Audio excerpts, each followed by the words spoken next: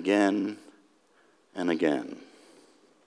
What we need most is not to just stop giving in to this sin, but a different functional perception of God and a renewed way of relating with Him. Our author this morning, the Apostle Peter, he made the good confession that Jesus was the Christ, the Son of the living God. He heard Jesus declare that flesh and blood did not reveal this to him, but his Father in heaven. Upon this truth that Jesus would build his church and the gates of hell would not prevail against it. Peter himself on the day of Pentecost preached the gospel, and 3,000 were added to the church that day. I'm sure no one was more amazed in that moment than Peter was. He saw firsthand the power of words, of divinely inspired, Spirit-empowered preaching and teaching. And Peter also knew the sting of rebuke and correction. When he tried to convince Jesus that it was not God's will for him to die, Jesus responded with, "Get behind me, Satan." Not the most flattering estimation of his counsel. And years later, Paul needed to confront Peter to his face because Peter was giving in to the influence of the Judaizers by not eating with the Gentile believers, functionally denying the transforming power of the gospel. Peter knew firsthand how harmful and destructive false ideas and false teachings could be. What we receive, what we believe matters. As we transition into chapter 2 in our study of 2 Peter, we are confronted with the troubling reality that not everyone finishes the walk of faith well. That God's judgment is not idle. It is unwavering. And it is effective.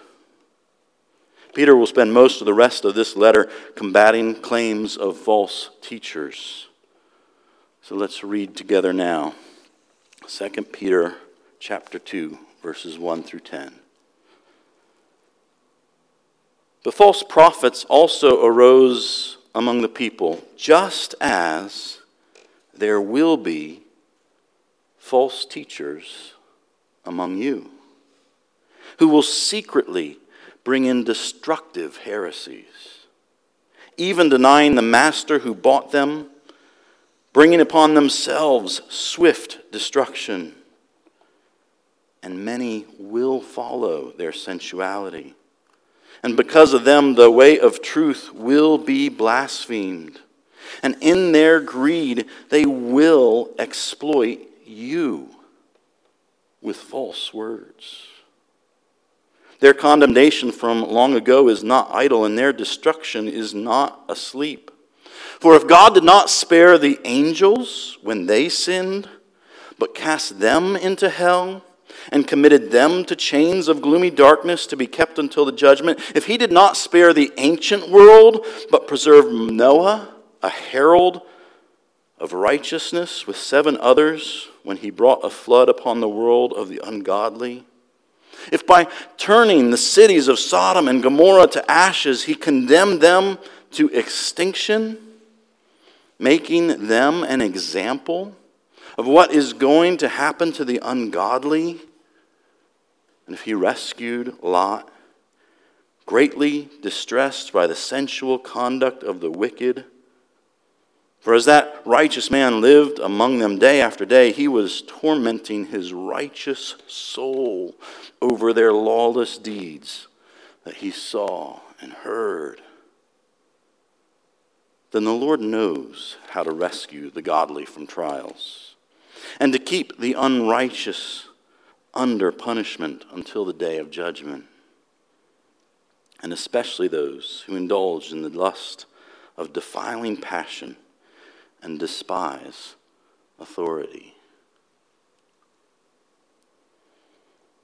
The main idea we want to see this morning is that false teachers promise false prophets. So hold fast to the God who knows how to rescue. False teachers promise false prophets. So hold fast to the God who knows how to rescue. The first thing we want to see from this passage is that false teachers promise false prophets. What are some of the things that the false teachers were going to come and lure people with? What did Peter have to say? Well, there would be heresy, but there would be sensuality. That's a theme that runs throughout. There would be greed. There would be lust of defiling passions. There would be despising authority. These are some of the categories that Peter gives of what motivates false teachers and draws others to themselves. And isn't it funny how a list with greed and sensuality, lust and rejecting authority still resonate 2,000 years later? And just as timely as when this was written. All sorts of voices want to instruct and convince us how we should think and act, what we should believe about God, about ourselves, and about others. It's not just vocational teachers and preachers, though that we are not exempt. Books and music, politicians and professors, TikTok and Facebook, television, radio, all are mediums from which a multitude of messages are constantly transmitted, aiming to influence what comes into our minds when we think about God, when we think about each other, when we think about the world that He has made. Of course, teachings can be false because they are heretical and blatantly anti-God, anti-Christ in message. But those probably aren't the messages that we in the church are most drawn to. The world has plenty of false teachers, but Peter is warning the church here. We must be vigilant to guard against false teachers and teachings that often don't immediately display their danger to seeking first the kingdom of God and His righteousness. Peter warns that these false teachers will come from among you. Others claiming to be followers of Jesus. They look and smell like genuine believers, which is part of why so many follow after them. It would be nice to think that everyone with the label of Christian, whether a counselor or musician, politician or pastor, radio personality or author, family member on Facebook, or person sitting across from you dispensing advice, are all thoroughly biblical and gospel-centered. It would be nice to think that. But it would be foolish to think that. And potentially harmful. That doesn't mean that we need to be skeptical with everyone we talk and relate with, but we should be listening actively. We should be evaluating how their message, whether it's the out front message or the meaning behind the words, how it lines up with what God has revealed in Scripture, with who He has revealed Himself to be, with the way He wants His people to relate, the way He wants His world to function, as the creator and maker of all things, as the one who has redeemed. How do the many messages we hear constantly line up and support or contradict His great themes and authority? We should be willing to receive or reject what we hear accordingly, because Peter reminds us the stakes are incredibly high. Even from verse 1, he talks about denying the master who bought them, bringing upon themselves swift destruction. And that would really be the ultimate false prophet, to gain the whole world yet lose one's very soul. So Peter spends 7 verses reminding his readers that whatever we gain apart from Christ is simply not worth it. Not for angels, not for those in Noah's day, nor Abraham's, nor for any of us, for all eternity. False teachers promise false prophets. Second thing I want us to see from this passage is that false teachers will lead many astray. Peter uses these different phrases. False prophets arose among the people. There will be false teachers among you, secretly bringing in destructive heresies. Many will follow. Because of them, the way of truth will be blasphemed. They will exploit you. He's not just talking about this could potentially happen. He's letting us know dangers are out there, even among us. Dangers arise. Are we on guard? Are we perceptive? Are we looking? Are we evaluating? Are we seeking to line things up with His character, with His word? These are strong words. Yet Peter isn't the only New Testament writer voicing these same concerns. Listen to how Paul exhorted the Ephesian elders in Acts chapter 20.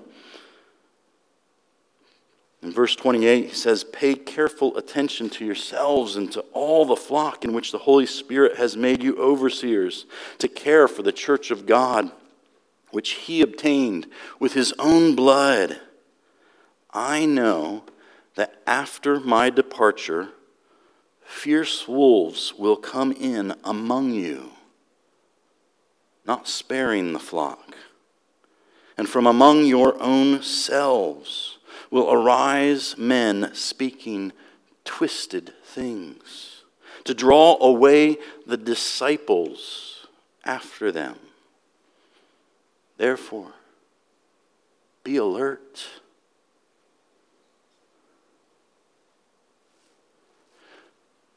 Two apostles raising the alarm about the dangers that arise within the church itself.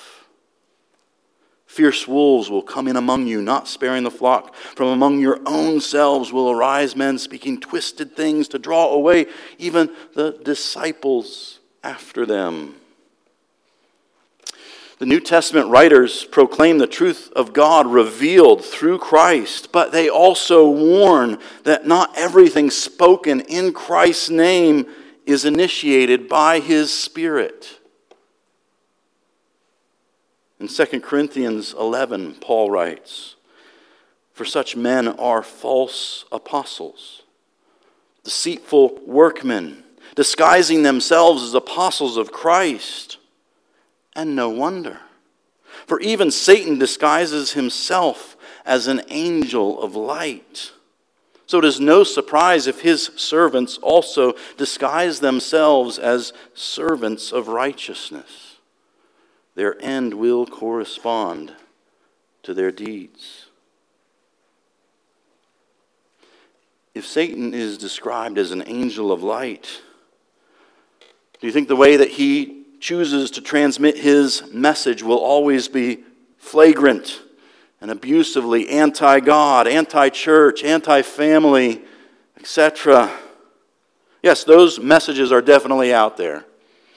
And some of those messages have rather large followings in a world that is at its core opposed to the Creator and King.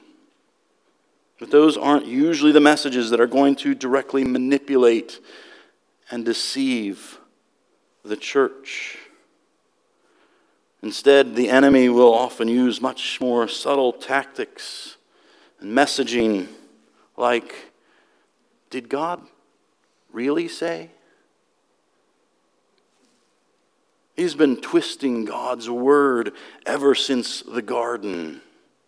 Just because the Bible is quoted doesn't mean it is being used correctly or that your best interests are its motive. Now, Peter isn't detailing here specific false teachings, but warnings to be on guard.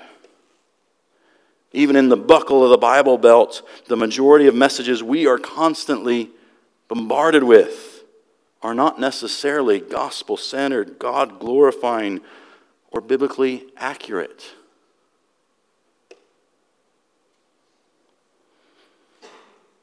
God is love, so He wouldn't condemn anyone. God is good and loving, so what makes Him happy is for you to find whatever makes you happy. You should be loved just the way you are. Why would you listen to anyone that would tell you there's something wrong with you? Jesus died to show you how valuable you are. So just relax. The greatest sin is not being true to yourself. Write your own story. Define your own meaning. It's not just the world proclaiming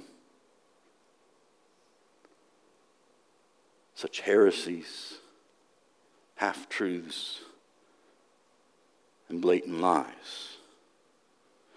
The most dangerous wolves are often those dressed in sheep's clothing because they can gain an audience. But wolves aren't the only source of false teaching. False teaching can even come from an apostle.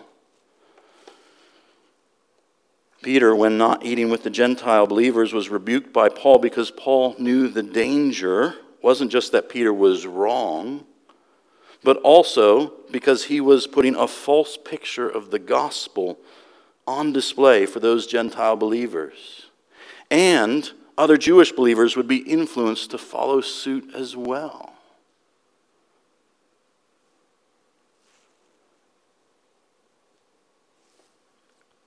What did Paul remind the Galatians of? Chapter 1:8, he said, "But even if we or an angel from heaven should preach to you a gospel contrary to the one we preach to you, let him be accursed." A title or position does not equate with unchecked authority or absolute truthfulness in everything that comes forth from one's mouth.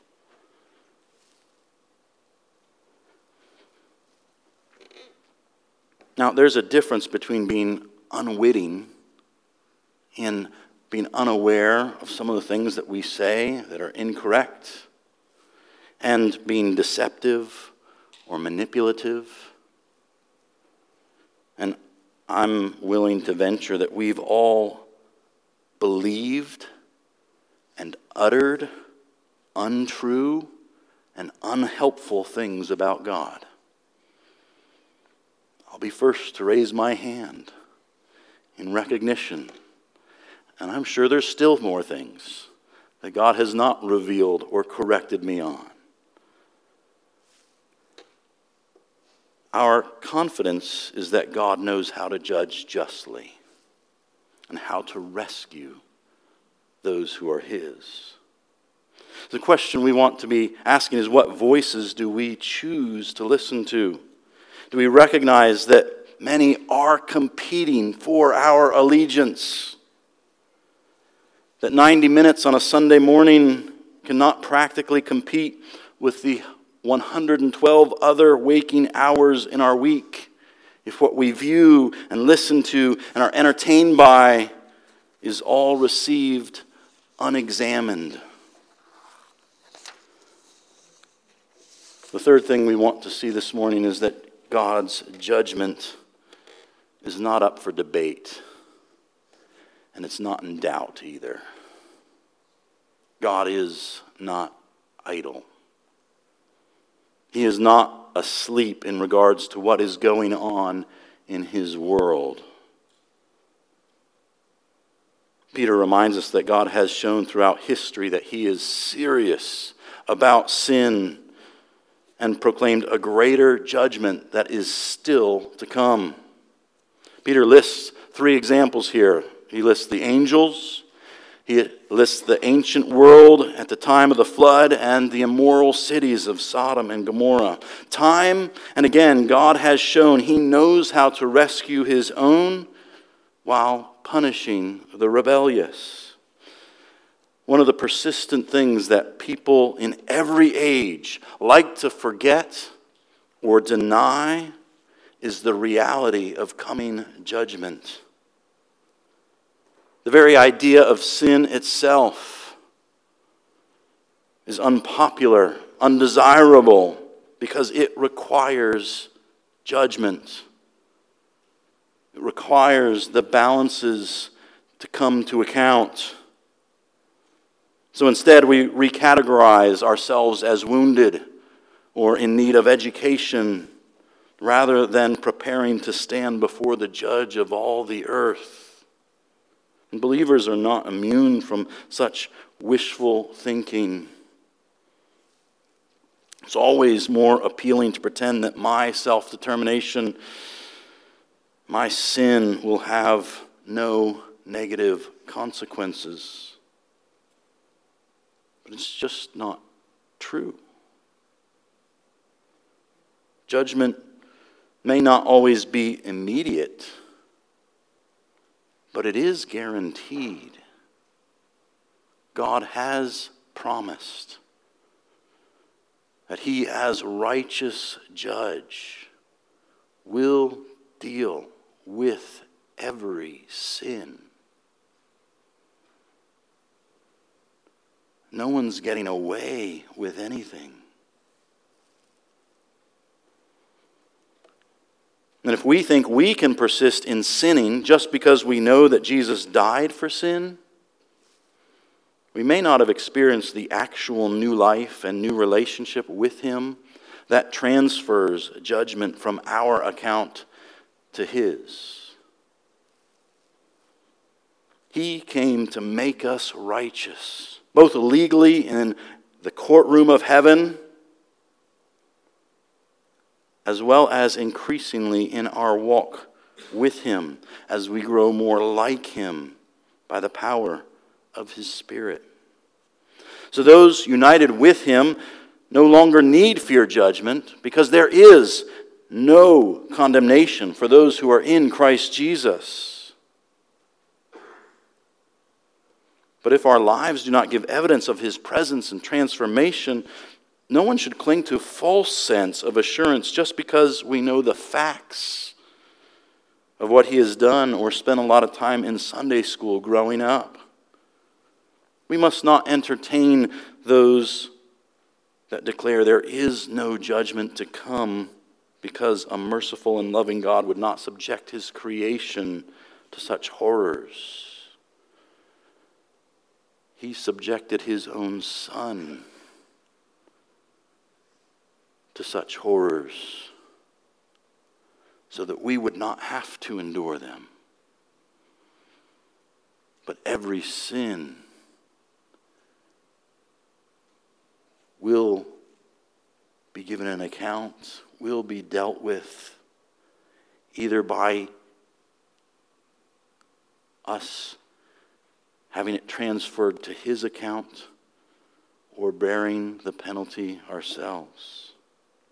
David Helm writes, "Where in the world did you ever come up with the idea that God would not judge anyone? Biblical history is filled with historical events that confirm the opposite. God has always judged those who follow the ways of the world rather than the ways of His Word. God's righteous judgment will descend to earth. Make no mistake. Do not be misled. Are you in danger of forgetting that God did not even spare the angels? Just like the days of Noah, the days of Sodom and Gomorrah, people today will continue to eat and drink, to marry and pursue the joys of life, oblivious and desperately, deliberately denying the wrath to come until it's too late. We need to be reminded that God is not idle. His judgment is certain, and that the Lord knows how to rescue. Fourth thing we want to see this morning is that the righteous are those that run to Christ for rescue. Again, Dane Ortland writes, "The Christian life, our growth in Christ, is nothing other than the lifelong deconstruction of what we naturally think and assume, and the reconstruction of truth through the Bible. The Bible re-educates us. The Bible makes sages out of fools. It corrects us." Do we come to God's Word and the preaching of His Word aware that we need it to shape and teach and correct us? Or are we just looking for a daily pat on the back and some weekly inspiration? Do we assume that we have life together and simply need an occasional spiritual tune-up? Or do we see this as the only way we can be who He has called us to be? What conduits are you placing yourself under to be continually, ongoingly washed and refreshed with His Word? What contrary or undermining messages do you willingly give ear to? What subtle messages are you realizing don't have your ultimate good at heart? Are there ways that you're being exploited that God would open your eyes to? Are we more drawn to those messages that want us to focus on our suffering or Christ's? That proclaim that He is enough or that we are? Are there steps that you need to take to turn down the volume or eliminate certain voices altogether? Are there practical things you can do to turn up or get more of good, reconstructing voices?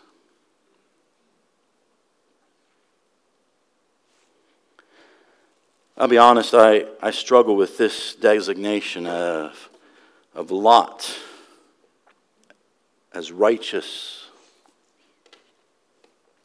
Clearly, Peter has some insight that I lack, as he highlights how tormented Lot was by the sin and deprivation around him. My bent is to assume that Lot knew what was there when he chose the land that he did, when Abraham said, "Choose which way you'll go." That he chose to live in Sodom, to set up camp there. That he continued to live there, knowing it was an unsafe place, not only for travelers, but probably not very good for his own family and even his own soul. I mean, the fact that he was willing to allow the men of Sodom to do horrific things to his daughters when the angels arrived posing as visitors, I have no category for. His wife did not heed the angel's warning and was turned to salt. And later, Lot's daughters got him drunk so that they could continue their line with him, incestuously creating the Moabite and Ammonite tribes. Let's just say, I don't see Lot making the short list. In many elder or deacon candidate searches. Yet Peter is holding him up as a righteous man, distressed and tormented by his surroundings. How easily I forget that righteousness isn't ultimately a measure of the purity of one's motives, deeds, or behavior, but the result of a relationship with the Savior. I need the Word to correct me, to remind me I'm not righteous by anything I do or the things that I don't do that I despise in someone else. I'm righteous only by being united with Jesus, who has taken my sin upon himself, suffered and died in my place, so that I could be declared what I am not in experience yet: righteous before God.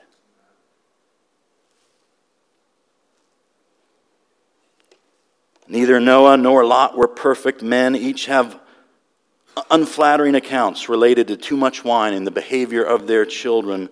But when others refused rescue, Lot and Noah and their families each trusted what God said they needed and provided for them. They believed the word of the Lord and experienced the salvation that only God could provide.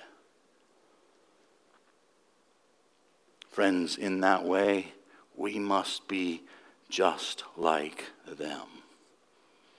There is no other hope for you and for me. We need that same salvation. Our righteousness is never based on our perfect obedience, but Christ alone. He came to accomplish what none of us ever have or ever could. The Lord's rescue of us is not because of our goodness or perfection, but because of our need. And it comes as we submit to Him as the only solution for our great need. No one is so bad that they are beyond His ability to save, and no one is so good that they don't need a Savior.